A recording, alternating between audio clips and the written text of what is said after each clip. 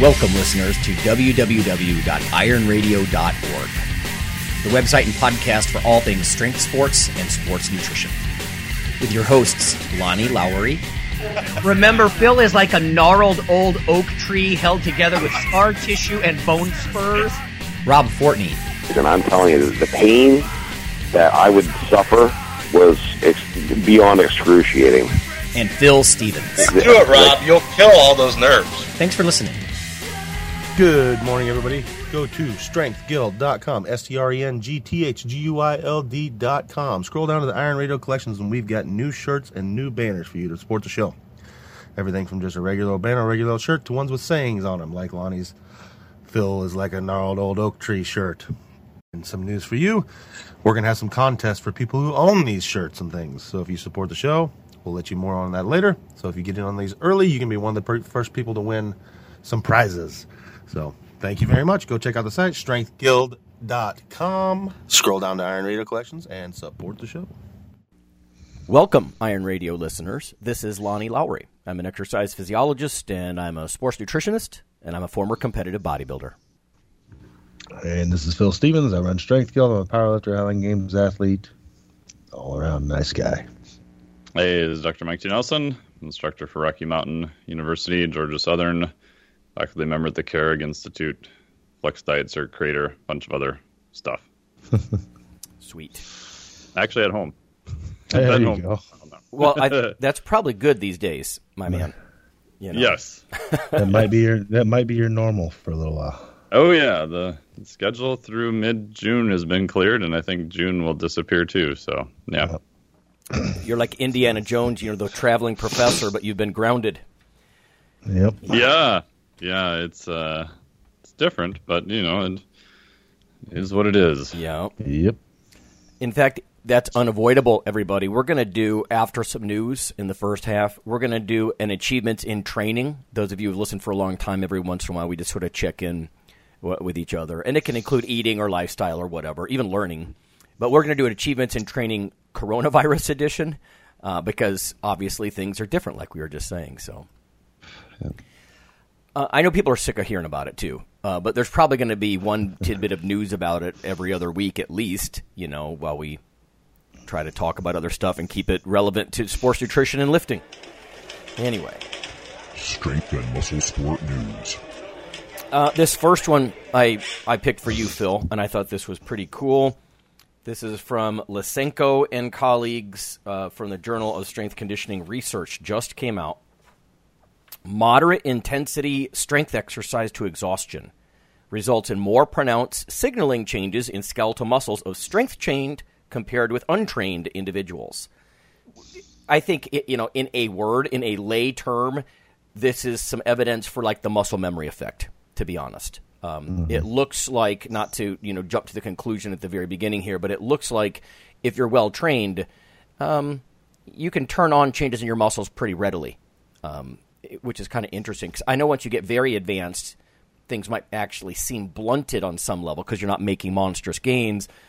But again, if once you have it, I think you can kind of recall that, back to action. Anyway, so here's what it says.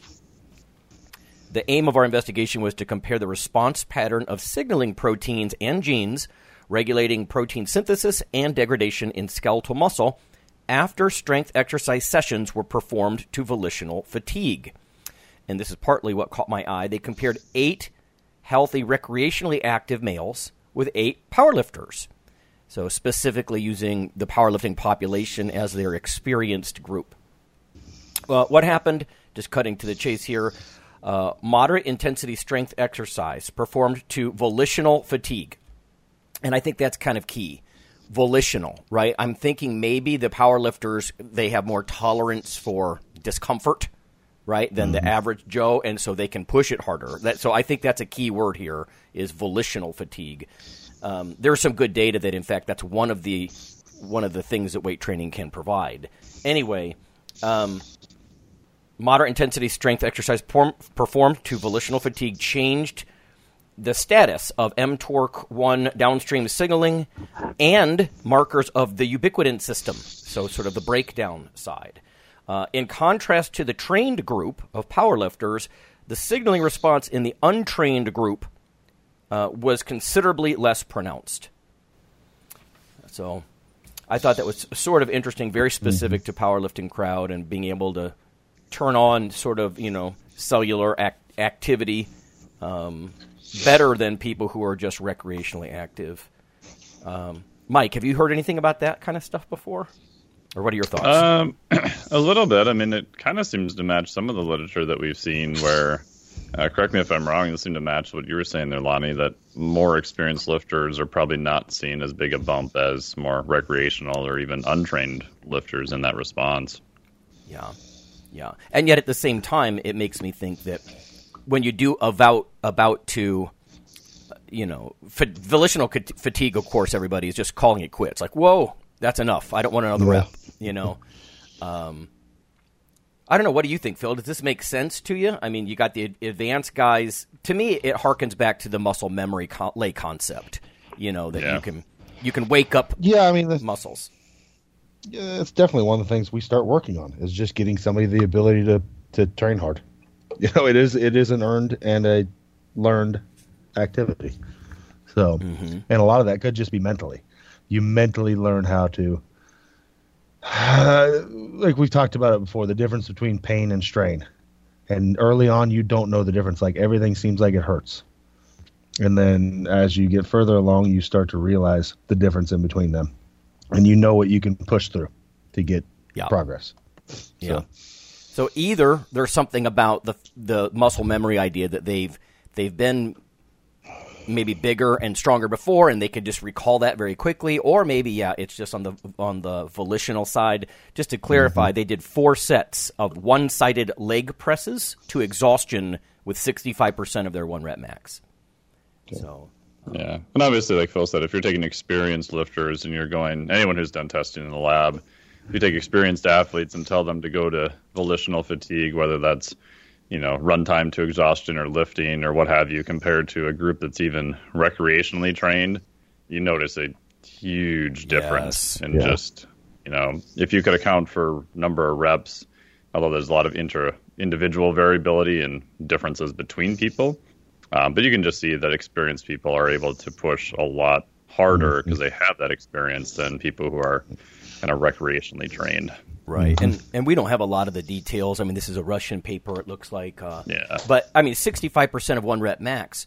What if that's a much, much larger total load for the powerlifters? Correct. Yes.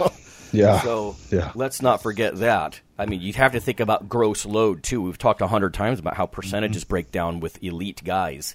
So I don't know how elite their powerlifters were. When I was in Costa Rica, Dr. Eric Helms was down there, so I got to hang out with him. And he presented some data from Mike Zordos' lab where I believe it was 70% of 1 rep max.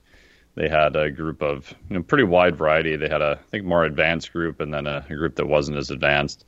And they put trash bags over the weight so they didn't know exactly how much it was. Neat. And they said, okay, just go until, volitional fatigue. And the rep range was something like 6 reps on the low end to like 29 reps between people. So even, percentage of the same, load, even technically standardized to each person, right? 70% of their 1 rep max, you've got a massive variation when you get down in those lower numbers of how many reps somebody can do versus somebody else. Yeah. Population specificity for sure. Just differences between people and stuff too. Yes, right. Well, true. I mean, if you think about, I usually tell students based on a lot of norms, 70% of a 1 rep max in a recreationally active or maybe even a college athlete, it ballparks about 12 reps, and yet imagine someone with a 1,000-pound squat. I don't think they're going to do 700 for a 12. So.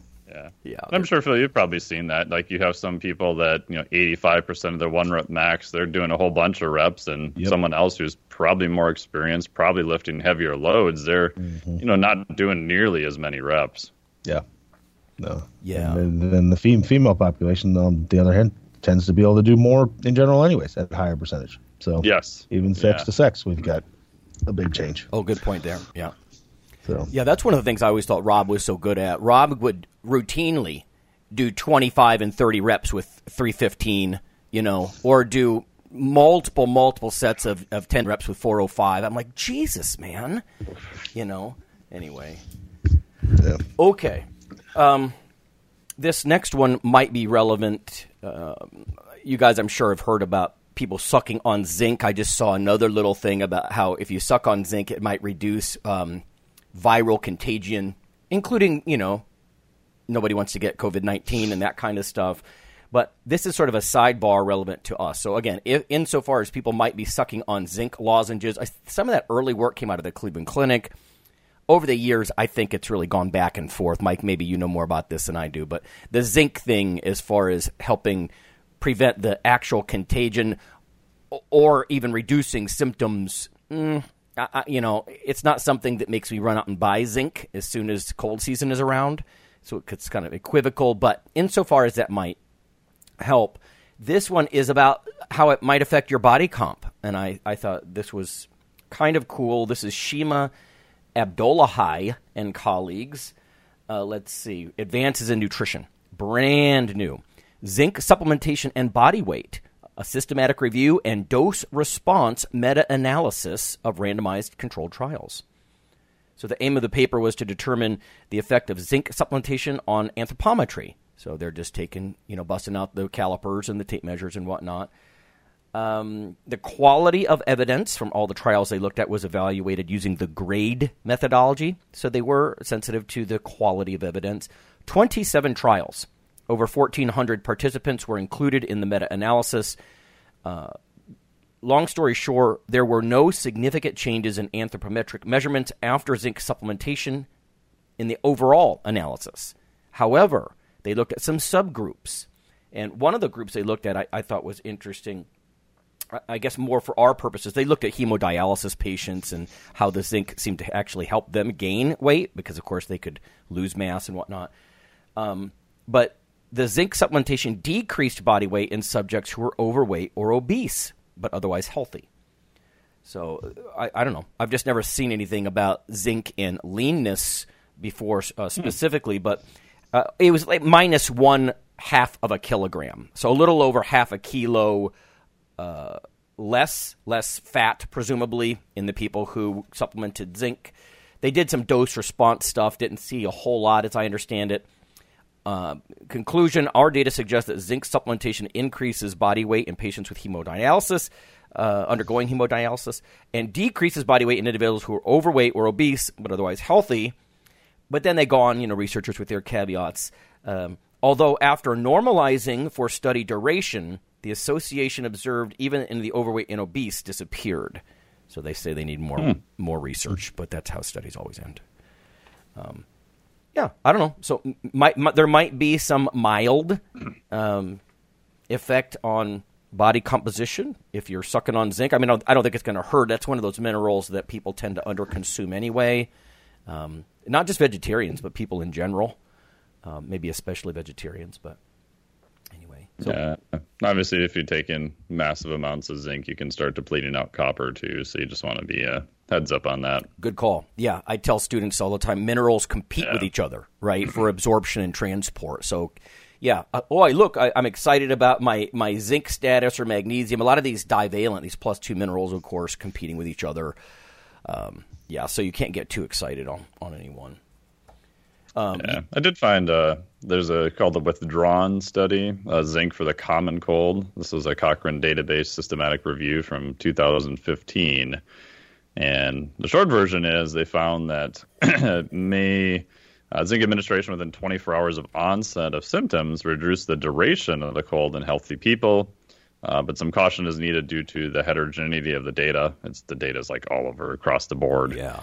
And they kind of looked at it, lozenges in different forms, but they don't know if that is going to be best as a prophylactic or preventative type measure. Right. And even if you pull some of those studies, I think a lot of it depends upon, like you've talked about, Lonnie, are you deficient in zinc or not? If you're deficient in zinc, you probably are going to see more of a benefit. If you're not deficient in zinc, I'm not quite so sure at that point. Mm-hmm.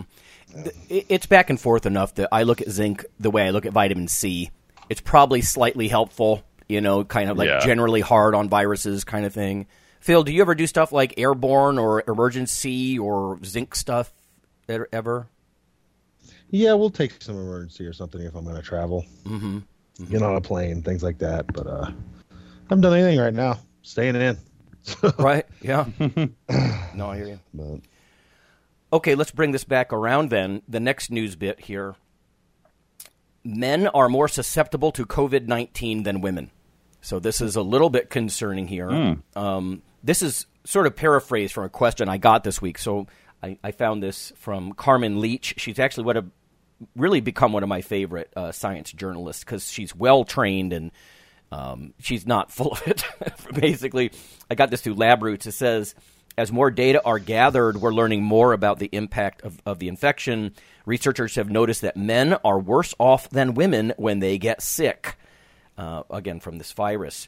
Reports from around the world were included, and I think this is important. One of the things my son pointed out, he's like, well, is that just the Chinese data? Because I kind of question that, and I get it. I mean, whether it's for gene pool reasons or transparency in reporting or whatever. So this is pretty consistent around the globe. Reports from authorities in Italy show that 58% of the patients were men who were 75% more likely to die than women who had been hospitalized from the infection. So among those who got hospitalized, 75% more likely to die than men.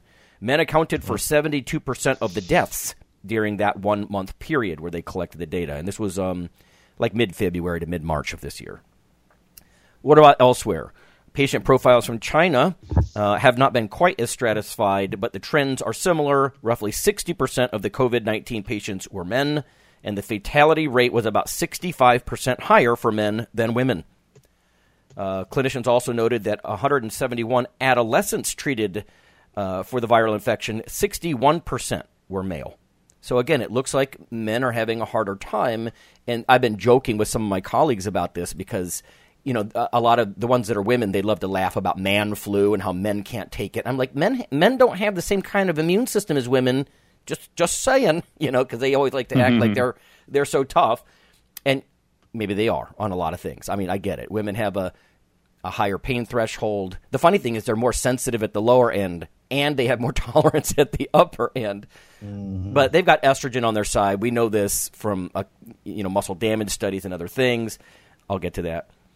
Similar gender disparities they saw in South Korea. It says that once the infection takes hold, it is 89% more likely to be fatal in men from the South Korean data. So you guys out there, I don't know, maybe you do suck on some vitamin C and zinc, or maybe you just wash your hands constantly for 20 seconds.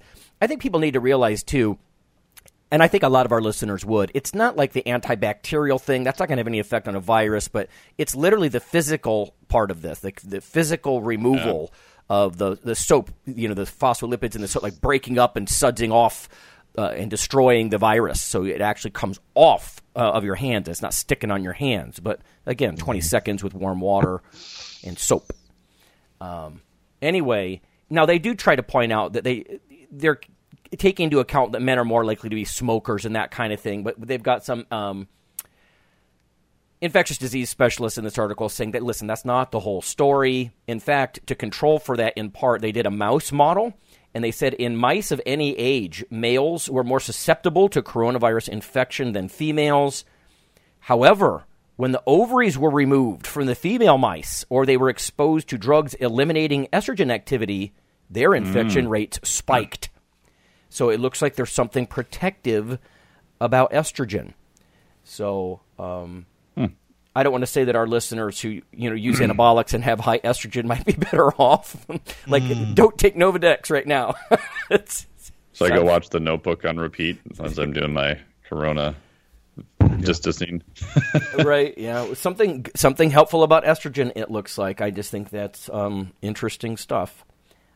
Anyway. And I don't want to dwell on that, but yeah, that's a little concerning. In fact, I also read something this week about people that are on ACE inhibitors for high blood pressure may be more susceptible because it changes receptor profiles in the lungs and the virus can attach more and stuff like that. So I know a couple of people that are hypertensive and they're taking ACE inhibitors, and I'm like, just be even more careful. I mean, I'm not saying stop taking your ACE inhibitor meds, but yeah, they're starting to tease this data apart, drill down a little bit. So I just thought I would share. Yeah. I have one other thing to share, not trying to be uber political either way, but the New York Times the other day actually published a very interesting model about how you can play with some of the variables and actually model the coronavirus in terms of exposure. And I thought it was actually pretty cool that they published the model at the New York Times.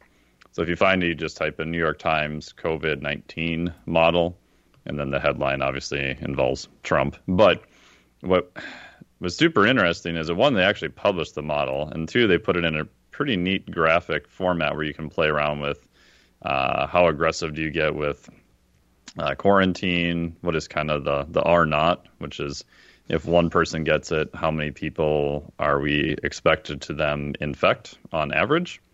And it's kind of freaky. I mean, who knows if the model is 100% correct? I mean, I don't know anything about building those types of models, and I'm definitely not the person to ask.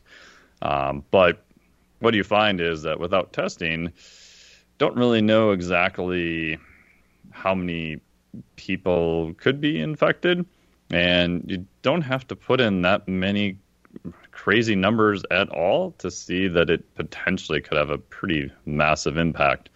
On the good side, length of quarantine does seem to make a huge difference in their model by quite a bit. So that is something that people can control. Obviously, hand washing, as you mentioned, is a big thing too. But yeah, I'd encourage people to at least go there and play around with it, because it's based on at least a up-to-date model, the best model we have so far. And if nothing else, I think people will realize that there are a few things that they can do, and it does unfortunately have the potential to be pretty serious. Not that I don't know. I've just gotten way too many crazy videos from people lately, so maybe I'm just being biased a little too far the other way. Right. Now, Mike, when you say serious, you mean in severity of hospitalization or just total number of cases? All of it. All of it. Yeah. Okay. Yeah. Yeah. I mean, you can, and again, it's super sensitive to how many people may you potentially infect, which again, we don't have super good numbers on that yet. Yeah. But if you just put in kind of semi-conservative stuff, like you say, like what do I have here?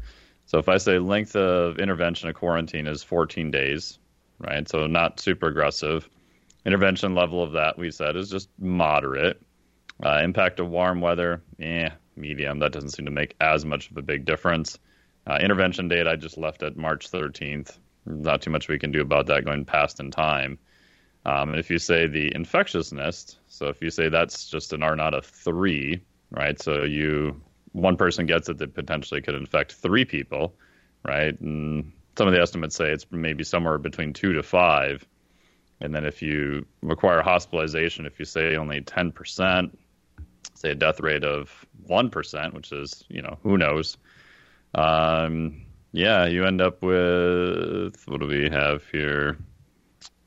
People infected, well over 60 million. People hospitalized, getting close to 20 million. And not sure how many deaths there are, but yeah.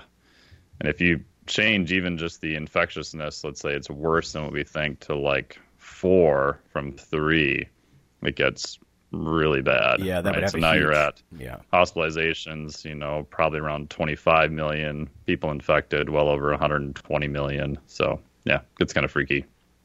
Yeah, some of our listeners might laugh, but I have barely left my house in 3 weeks. I mean, that's weird. Me too, since I've been home. I mean, my wife and I went for like a little kind of hike and stuff once or twice, just down through the local park and everything. But I mean, I'm sort of shackled to my keyboard anyway because all my classes are online. Plus, what are we doing right now? Online. So yeah. But glass is half full. I can still make my salary. I'm thinking about the millions of people who have like tip wage earner jobs and whatever they're called, and wow, they're screwed. The unemployment and everything. And anyway, okay. Yeah. I have one more, and then we'll go to break, and we're going to talk to everybody about how we're dealing with a lot of this stuff and trying to look for bright spots. Like, what are some achievements? Maybe it's good to take some time off if you've been overtraining or something like that. But this last one, I thought maybe this was too subjective. So here I'm already kind of tainting the mental framework of this for you, but USA to allow quote-unquote healthy claim on certain products. The U.S. Department of Agriculture has published a notice in the Federal Register that will allow establishments to use the implied nutrient content claim healthy on labels. Now, before I get into this too much, here's what I don't like. A lot of the current label claims, it might be something like help reduce the risk of heart disease, like soluble fiber in oatmeal, or usually it's more specific to a nutrient, like low fat. Right? It has to be less than 3 grams of fat. Things like that. Or high fiber. It has to have at least 5 grams of fiber per serving. But healthy is such a loaded, subjective term. Mm-hmm. So I'm like, okay, let's see what you got here. So it was the Food Safety and Inspection Service, ARM, of the USDA. Here's how their guidelines roll out. The product has a fat profile makeup of predominantly mono or polyunsaturated fats. Well, I already have an issue with that, too, because of the polyunsaturates, do you mean omega-6 or omega-3? Because that's a huge deal. We overconsume corn oil and all those omega-6 fats. We undereat omega-3s, which is why so many of us supplement. So, yeah, the fat content in very broad brush categories. And then it contains at least 10% of the daily value of potassium or vitamin D. So people who aren't familiar, that's sort of the shift in food labels have gone from vitamins A and C on the micronutrients list to including potassium and vitamin D. So they want at least 10% of the daily value. So basically they're saying, I think, avoid sat fat and get enough potassium and vitamin D. Okay. I mean, there's lots of ways to define healthy. The FSIS is making this announcement to maintain consistent requirements for different categories like meat, poultry, and currently allowed food products. If a company wishes to use the healthy claim, it will first need to submit at least one label sketch to the FSIS's labeling and program delivery staff for approval. I don't know. This is sort of, to me, like the GMO-free thing, which bothers me a bit. Like so many people are aggressively adopting this, and people are pretty split in whether or not they think that's a big deal. But when you start labeling something healthy and you define that as, it can have a food like this, for example, you could eat something like French fries, which has a lot of omega-6 PUFA and potassium because of the potatoes. Is that a healthy food?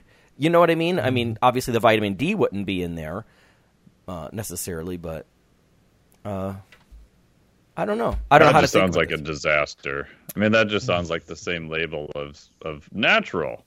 It's like it doesn't, unfortunately, to the average consumer, they're like, oh, that's good. It's like, well, it doesn't, unfortunately, mean anything now. It doesn't have a formal definition, and your definition is so wide you could drive a bus through it. I don't know how beneficial, because I'm sure companies are going to exploit that and try to put it on every label they can on demand, like the example you gave, Lonnie. Yeah. Yeah, add a little vitamin D to French fries, and does that fit?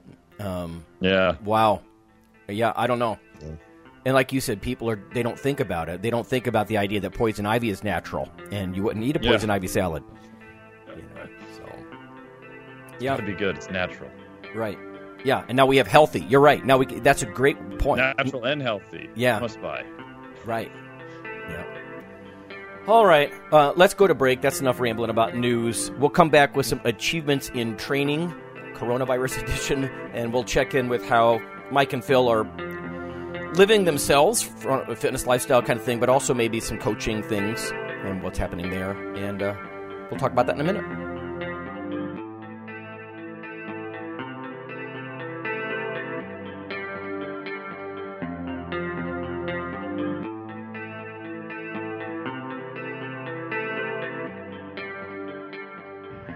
Hello there, ladies and gentlemen. Yeah, you know who this is.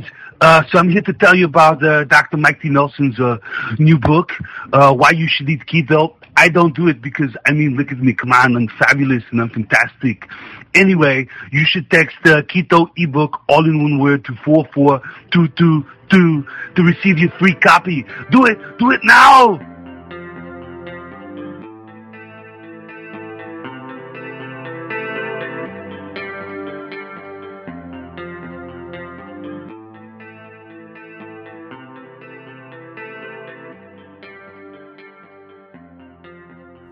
Hey listeners, this is Dr. Lonnie Lowry.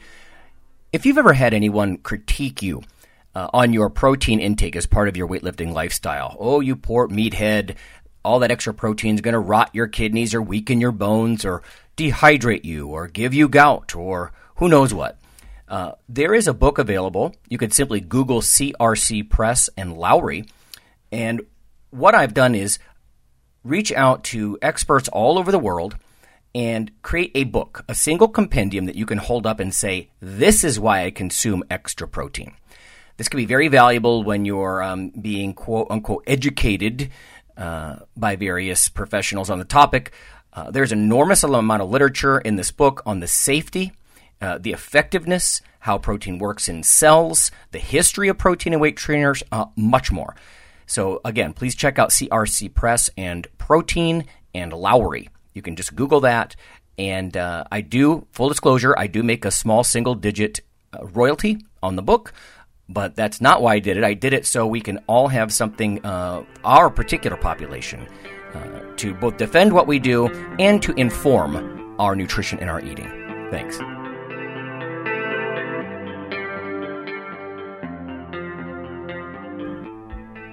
Iron Radio is, of course, primarily a podcast. But over the years, there have been technical glitches calling for backup streaming and listeners who wanted the convenience of other sources of audio content. Toward this end, Iron Radio is now simulcast and backed up on YouTube. If needed, please search Lawnman07 or Iron Radio from within YouTube.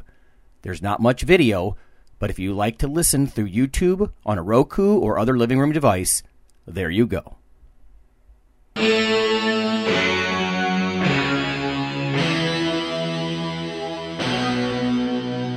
Like your weekly fix of Iron Radio?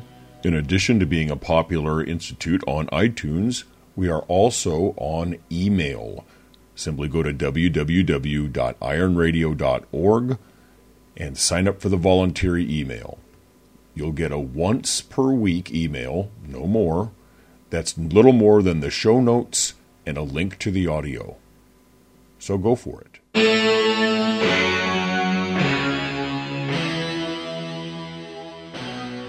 All right, folks, we're back. It's just Phil and Mike and Lonnie, and we're talking, trying to take a positive spin as much as possible on achievements in training as far as what's going on in the current, infectious disease crisis. Phil, let me just start with, I guess, the most fundamental.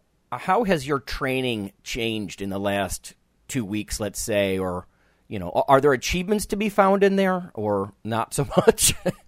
Yeah, I think there is. I mean, I've been dealing with a knee issue since before this started, so I just took it as a chance to do something totally different. And right before we had Dan on, I started doing that 10,000 swings workout that he put up years ago. So, I'm taking the time to do something totally different, something simple, and a bunch of people ended up jumping on board with me now across the world because it's something simple you can do with just all you need is a kettlebell. So, yeah, you can do it in your living room. So basically just doing 500 kettlebell swings numerous times a week, plus like push-ups and sit-ups and things like that. So yeah, are you doing that all at once, or are you spreading it out throughout the day? No, I just do it all at once. Yeah. Okay. So the way he has it set up, you do 5 sets. Well, you do 10 swings, 15 swings, 25 swings, 50 swings, and you do that 5 times. And in between those swings, like you'll do 10 swings, some push-ups, 15 swings, some push-ups, 25 swings, some push-ups, that type of thing. And then that's 100 after you do the 50 set, and then you reset it and do it 4 more times. So, okay. Only thing I've added on is just some light leg extensions because of my knee issue, like super light. I'm using 25 pounds for both legs, and I'm doing 60 reps a time. So I end up with like 300 reps of leg extensions when it's done. Mm-hmm. And I just change it up. Each day I do something a little different. So aside from the swings always stay the same. But the hardest part about that is just starting. It really sucked at first because the last time I did 500. Yeah, the last time I did 500 anything was a long time ago. So, so I was pretty wrecked in soreness the first week, and now it's just not bad. My lower back's just kind of tired, but I'm not really sore anymore. I mean, the first few days it was the DOMS was pretty intensive. But let me ask. So, how many times a week do you do this? I'm doing it 4. It's supposed to be a 4-week program, so you're supposed to do it 5 times a week. I'm dragging it out to 5 weeks, and I'm doing it 4 times a week. So I'm doing 2,000 swings a week. Yeah, more recovery. Monday, Wednesday, Friday. Yeah, Monday, Wednesday, Friday, Saturday. So. Okay. And like I said, I added on a little more with the leg extensions and stuff, but I usually do some kind of press, some kind of row, and my leg extensions along with my swings. Well, out of practicality, do you, if you're still sore from the last time, do you do it anyway because only a day has passed? Yep. You just jump in and do it again. So I did it last night. Okay. I did it last night, and I got to do it today. So the first few days, it was like, I was like, oh. The hardest part was starting because I was like, man, I can barely walk. And then once I got going, it was okay. So, yeah. I mean, the first week, my hamstrings, like if I touched them, they hurt.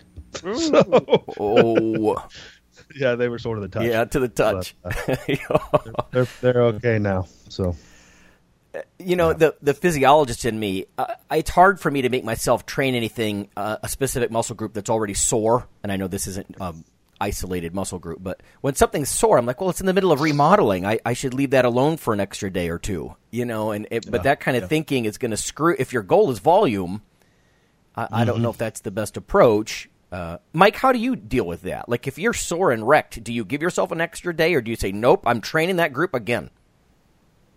I don't know. I've gone back and forth on that. I guess it just depends on how sore it is. Like if I do something new and it's really sore, I'll actually try to do something different, like almost like a polarized approach, assuming I don't have to test that thing again. So, for example, like when I started doing safety squats again, I haven't done them for a while. My hamstrings and adductors were just like, woo! Yeah. My initial plan was, I'm going to do some squat every day. And then after the first day, I was like, okay, I think I'm going to do a longer rowing session today and then see how they feel the next day. Right. And then kind of slowly ramp that up. Because I found like just doing more walking or just light rowing, they tend to feel a little bit better. And then I'll slowly kind of ramp up the volume over time that way. So if I'm really sore, I tend to do some movement for that area, but not the same movement that made them really sore. Yes, right. No, I get that. Like even sometimes if I squat, I just been lifting in my basement. And you know what? This is an achievement. I've been doing it 3 or 4 times a week. I haven't lost any frequency. Nice. But it's not. These are not workouts for the record books, right? They're really not. Getting them done though. It's true. And if my legs get sore, like you said, a lot of adductors or my ass or hamstrings or whatever are sore from some deep squats, I find that I can still do stuff like deadlifts because they get me sore in a different way. Even though it's going to also make my legs sore, it's just a different angle, some different stabilizers and assisters and all that, and I can kind of get away with it. This is funny, but my love of bodybuilding has really served me well as I've gotten older because the recovery thing we're talking about, like because you do a body part split. I know that's not the same thing as high frequency training, but if my legs are sore, like this past week, I was not using hardly any weight at all, but I was clearly detrained because my legs got real sore after doing 4 light sets of squats. I'm like, oh my God. And yet, if I rotate through, then I start every session with the elliptical here. I have an elliptical at home, and I do some cardio stuff for 20 minutes, and then I just go rotate through, these body part splits. And that works great, because since I'm older and I stay sore longer, I don't have to worry about it too much, like the whole soreness issue. But anyway, that's why I was curious how you guys do that. I'm playing around with more contrast therapy coming up, too, and seeing if that makes a difference for soreness, too. So I'll keep you posted. Oh, yeah, that would be interesting. Okay. Phil, what about your coaching? Is it gone? What are you doing on the coaching side? No, it's not gone. Basically, what I've done is just give everybody the option to train at home. And so they all send me a list of what they have, and we adjust it to that. So there's been a lot of at-home adjusting. There's been a lot of my equipment being lent out so they can take it home, things like that. So, yeah, I just let them just grab a kettlebell, a bar, and some bumpers, take it home type of thing. That's awesome. Yeah, that's the main thing is just, lending things out and changing their training to what they have. So and a lot of my distance clients, they train at home anyways. So. Okay, right. It's like you're the library of muscle mass. Yeah, pretty much. Yep. Check them out. Let them check it out. Yep.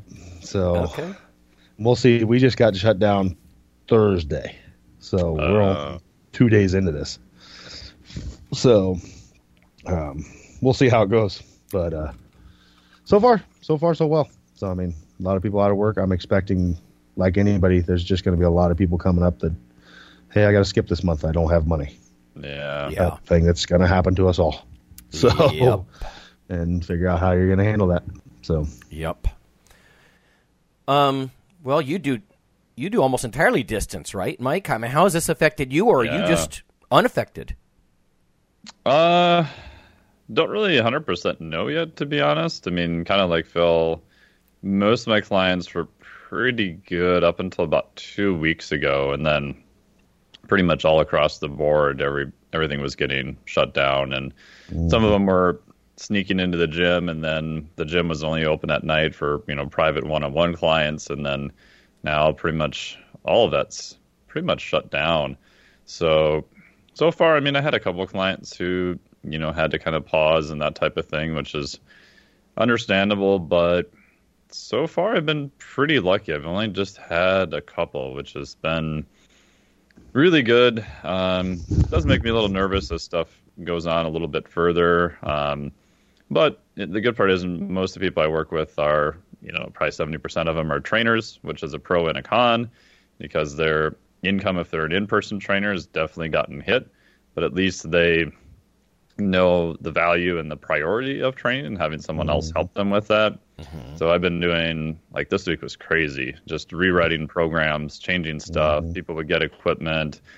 People would change stuff. I had some clients who had breathing issues and panic attacks from all the stress and, trying to do more work on nutrition, change up their goals. Competitions were canceled or postponed at minimum. And so it was pretty crazy. So I was trying to just stay as updated as I could, making sure that we can change stuff around. The good part is almost all of them have some pretty good goals and stuff they can work on now for the next, couple months. And more related to nutrition, doing some body weight stuff, trying to get their joints feeling better, things like that. So far it's been okay. Just opened up the Flex Diet again earlier to my list. It'll go out public probably in the next couple days. I debated about even doing it, to be honest, because trainers are caught with where they actually have time to do continuing ed now, which a lot of times in the past they're like, oh, I don't have time to do like a 30-hour course, which I totally understand, even though you could do a little bit week here and next week there. Yep.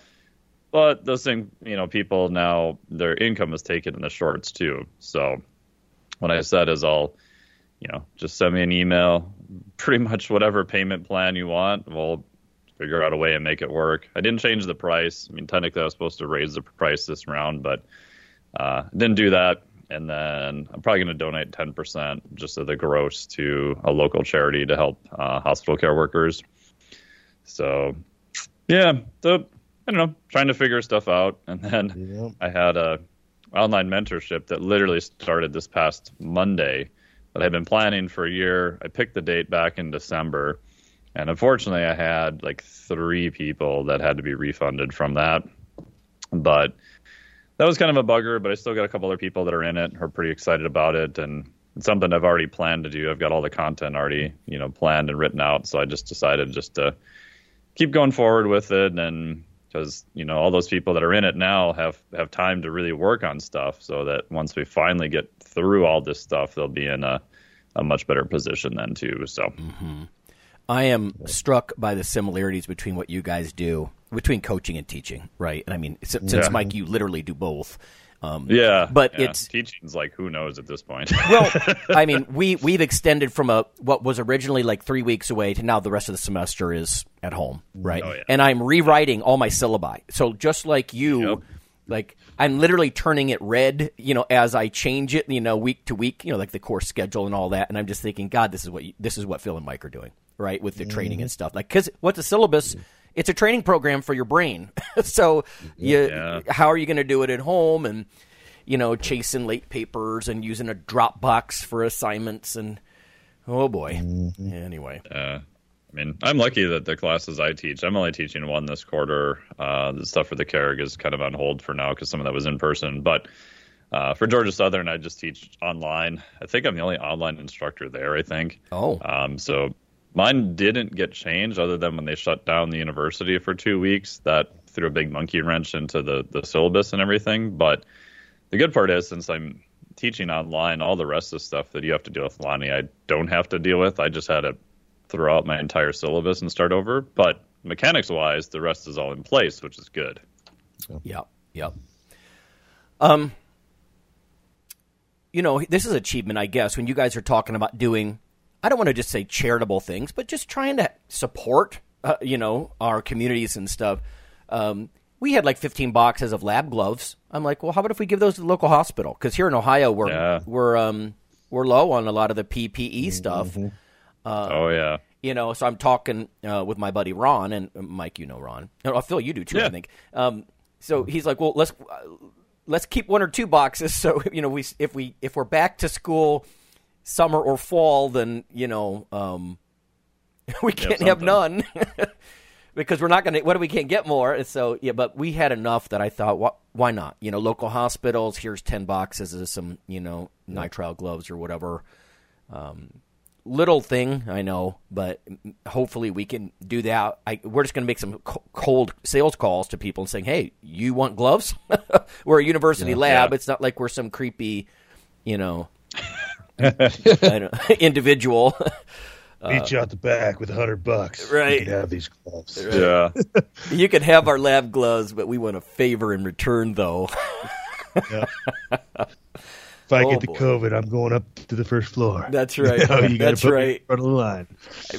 Right. VIP lounge if I get sick. Yeah. Oh, man.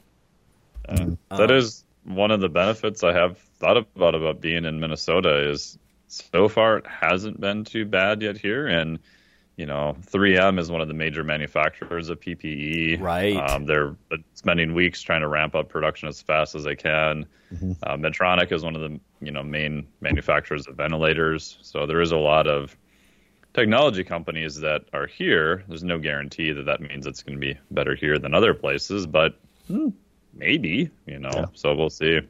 Right. Yeah. Okay. Well, that's about all I've got, really. Oh, I was going to say something about the nutrition changes. I went out and I purposely, just to remind me, I got a second big jug of whey protein isolate. I think people oftentimes, right? It's just sort of like a visual, like keep the protein intake high, because a lot of people think, oh, I'm not training as much, I'll take less protein. But no, I think if you want to maintain your muscle mass, you really need to keep that up there. I mean, that's important. So, I guess that'd be the one thing I'm doing. I do have a little bit of comfort that I tend to take a lot of anti-inflammatory stuff, high-dose fish oils and curcumin and stuff like that. So, because I've heard that sometimes the most acute respiratory distress that people feel follows like a wave of cytokines and like this massive inflammatory rush. And, I'm not obese, and if I normally have my tissues saturated with anti-inflammatory nutrients, maybe I won't get it as severely. All that stuff we talked about, how men get it more and it's more severe. And you got to think about it. Like, more than 2/3 of the population is overweight or obese. And I don't just mean from muscle mass. So obviously obesity and diabetes and a lot of the stuff, they have underlying inflammatory components that just, that's like Tinder, man, for an incoming virus. And hopefully I don't have that. So I'm keeping up the anti-inflammatory stuff and keeping after the protein very consciously, actually, because my workouts are not heavy, and I don't want to lose a lot of muscle mass. But nutritionally, just quickly, Phil, what about you? Anything different or pretty much the same?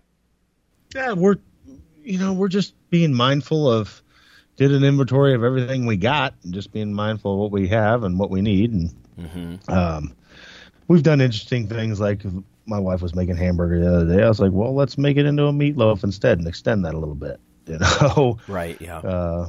Things like that. Just being a little bit mindful. Not as much out to eat, but we are visiting we try to go like twice a week to, places that we like and we frequent. So they make sure they still have money. I mean, we want them to stay open. And they've done a pretty good job around here. Like we went to one of our favorite Mexican restaurants, and you pull up outside, and there's a big sign that says, "Stay in your car, call us, we'll bring it out." So you just call it in and sit in your car. Wait while they make it. Bring it out to you. In that situation, that sounds good, like a controlled, trusted place. I am a little concerned that this big stimulus package and stuff that's rolling out of Congress, if I understand this right, big corporations like McDonald's, they don't have to do the same kind of thing that a lot of smaller companies might have to do. In other words, if you don't have paid sick leave, I'm concerned there could be, a bunch of teenagers still working the drive-thru at McDonald's. They show up sick because they can't take off. And a drive-thru, now I'm not saying McDonald's specifically. I'm sure they have very stringent sanitation guidelines, et cetera. But I don't know those kids. And if they're sick at all, they could be at work asymptomatic. And imagine what a drive-thru would do at some of these fast food restaurants. It's a conveyor belt for viral load. That's paranoia. I'm not saying that's happening. I'm just saying I'd rather go somewhere like you feel. Like if I go somewhere I trust and be like, listen, I know these guys. I literally know them. They're very cautious, and try to pick and choose where I might even do my carry out is all I'm saying. And then other than that, we're just getting stuff ready. This is the time of year we put gardens in and things like that. So, if things get real bad, who knows? Knock on wood, it won't. But I've got 70 chickens and 11 goats. Man, we can last a while. So, dude, 11 goats? Yeah, we got 11 goats. Oh my God! Goat farm. I got enough meat for me to hang out for a while. So bring it on. Absolutely self-sufficient. Mike, you said you got some extra protein. Anything else you're doing? Are you stockpiling is not really necessary. There's no real shortages, but are you eating differently because you're training differently, or staying home more? Yeah, we're definitely at home more, so I've been definitely making it a point to do more walking, trying to get out, that type of thing. So we're officially on quarantine as of midnight last night, although I've been just doing it since we got home. Went to the store when we got home. Didn't buy anything crazy, just enough stuff for a week or two. Yeah. Did go to the liquor store and get dark beer, so I'm good there for a while. Which there is you good. go. That place was a gong show. Holy crap, that was insane. Other than that, we placed an order through Costco for delivery on Monday. It should be here hopefully by Sunday. So a little bit of normally it's kind of crazy when you think about it. There's a couple hour delay. So now it's about a 6 to 7 day delay. So hopefully that shows up. But again, it was nothing crazy. A little bit more meat, but not that much more than normal. So we throw that in the freezer. We still have part of half a grass-fed cow. We've got some of that left in there. I've got a 16-pound bag of organic white rice. I think it's down to 12 pounds now. So, if something goes really bad, I've ordered some protein powder. So should be good. Opted during this time since I'm still training the same. Luckily, our garage was closed since when we were in Costa Rica, so no one was in or out of it. So I'm pretty blessed to have a full garage gym I can still train in per normal. So that doesn't really change all that much. Probably doing more aerobic-based stuff. I'm going to test out doing a half hour, 40 minutes a day of Zone 2 stuff for quite a while, see how that goes. And then just opted to cut down a little bit in terms of body comp, which I was going to do anyway. So I figured now is probably a good time to do it since my environment's pretty controlled, a lot more than usual. And then, like Phil said, trying to do the same thing. We usually go to Chipotle, the local one, for date night. So I've been trying to go there for date night. And then I did the walkthrough at our favorite coffee shop the other day because I'm sure they're hit because nobody can hang out inside or anything. So I just did that as part of my AM routine and walked over there and got some coffee and walked home. Cool. Yep. You guys are talking about supporting your favorite local businesses. I think I might just get a year membership at my gym just because, I don't think my gym owner, Pep, I don't think he struggles necessarily, but why not? Just go pick up a year. At least there's, part of this month's rent for you, kind of thing. So, I still have a gym membership here too. And I just left it, I'm not, my business is dependent upon other people keeping their training with me. I'm not going to be the dickhole that cancels just because I can't go to the gym now.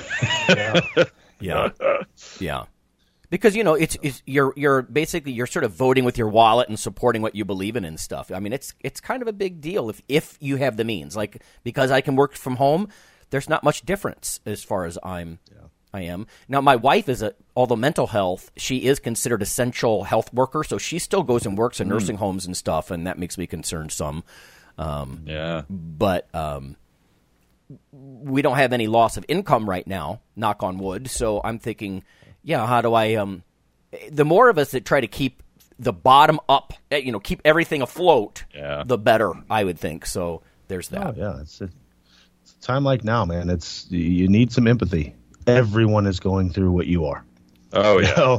So I don't think anyone is exempt. Exactly. So if we all help each other out a little bit and try to keep things as normal as possible, and it's it's what we can do. Right. I mean, even this is free. I mean, the podcast is yes, listener supported, but it's free to anybody who can't step up and support, and something to listen to, as far as fitness related material with a little bit of evidence and whatnot. So. Yep. I have a couple of supplements I like from smaller companies, so I went and ordered some extra from them because I'm like, it'll keep, and I'm sure their sales have taken a nosedive, and it's products I'm going to use. It's going to keep for a while anyway, and I figured I'll place an order now while I can, while the shipping's still around, and hopefully do a few things here and there, and everybody does just a little bit and tries to stay as normal as they can within their means. I think that's going to make a massive difference to the economy in the long. Yeah, and damn straight about the shipping. Thank God for the shipping workers who are still doing their thing. Hopefully they're being sanitary as well. I mean, I was reading some stuff about how the coronavirus can live for like 3 days ish on plastic or steel surfaces, maybe only 1 day or so on something like cardboard. But at the same time, I mean, so long as they're following sanitary practices and whatnot, they're going to really be keeping us all afloat. Anyway. Yep. Oh yeah, and also obviously healthcare workers too, because my sister works in healthcare. My mom did for years, and I have a lot of other friends that do. And one of my other big worries is that they're just going to start getting burnt out. Their immune system's going to tank, and we've already seen some infection rates in healthcare workers becoming super high because their exposure rate's super high, and now as their immune system starts going down, and if they start getting sick, even at a rate of just 10%, which is pretty horrible, it's huge. It's not going to be good. Huge problem. Okay. All right. Well, there's some news and a little bit of commentary for everybody, I guess. Yeah. And I guess everybody hang in there. Hopefully I wasn't too negative to show. Hang in there. Come on the Facebook page. Yeah. I'll try and talk to you. There you go. So. All right. The good part is people have more time now. So it's like all that continuing ed and all the stuff that you were planning to do. I mean, heck, go get a cheap book or, read something. You don't have to spend a ton of money to get better now either. It's true. Self-improvement instead of just binge watching Netflix for 10 hours a day. Yeah. Turn the news off. Right. No, I know. That's exhaustive. I get it. Yeah. All right, guys. Awesome. Thanks, guys. Thank you.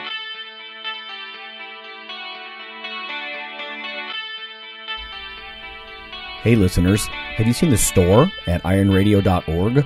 There are 3 halls in the store. One for Phil, one for Fortress, and one for myself, Dr. Lowry.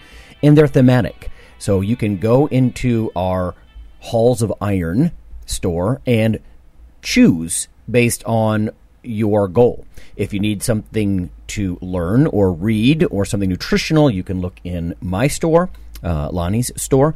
If you want something about injury prevention or competition, then take a look at Phil's Hall of Iron. And if you want something about motivation or daily training, Fortress's Hall has what you're looking for. There are some fun, heroic descriptors as you browse through the stores. We try to make it a little more fun than the average boring online store. And whether you're a novice lifter or someone more experienced, you can take heart that you're not wasting your time.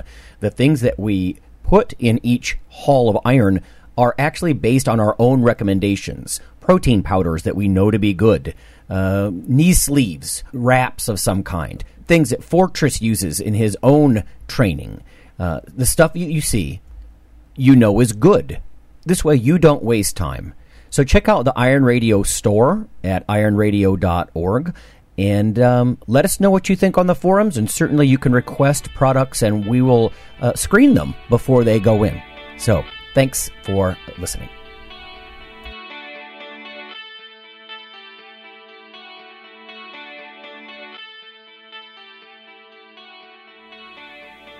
Iron Radio is accepting donations. If you like what we do, the professors, the scientists, the bodybuilding show promoters, the athletes themselves in powerlifting and bodybuilding, please consider making a donation or maybe buying something from the ironradio.org store.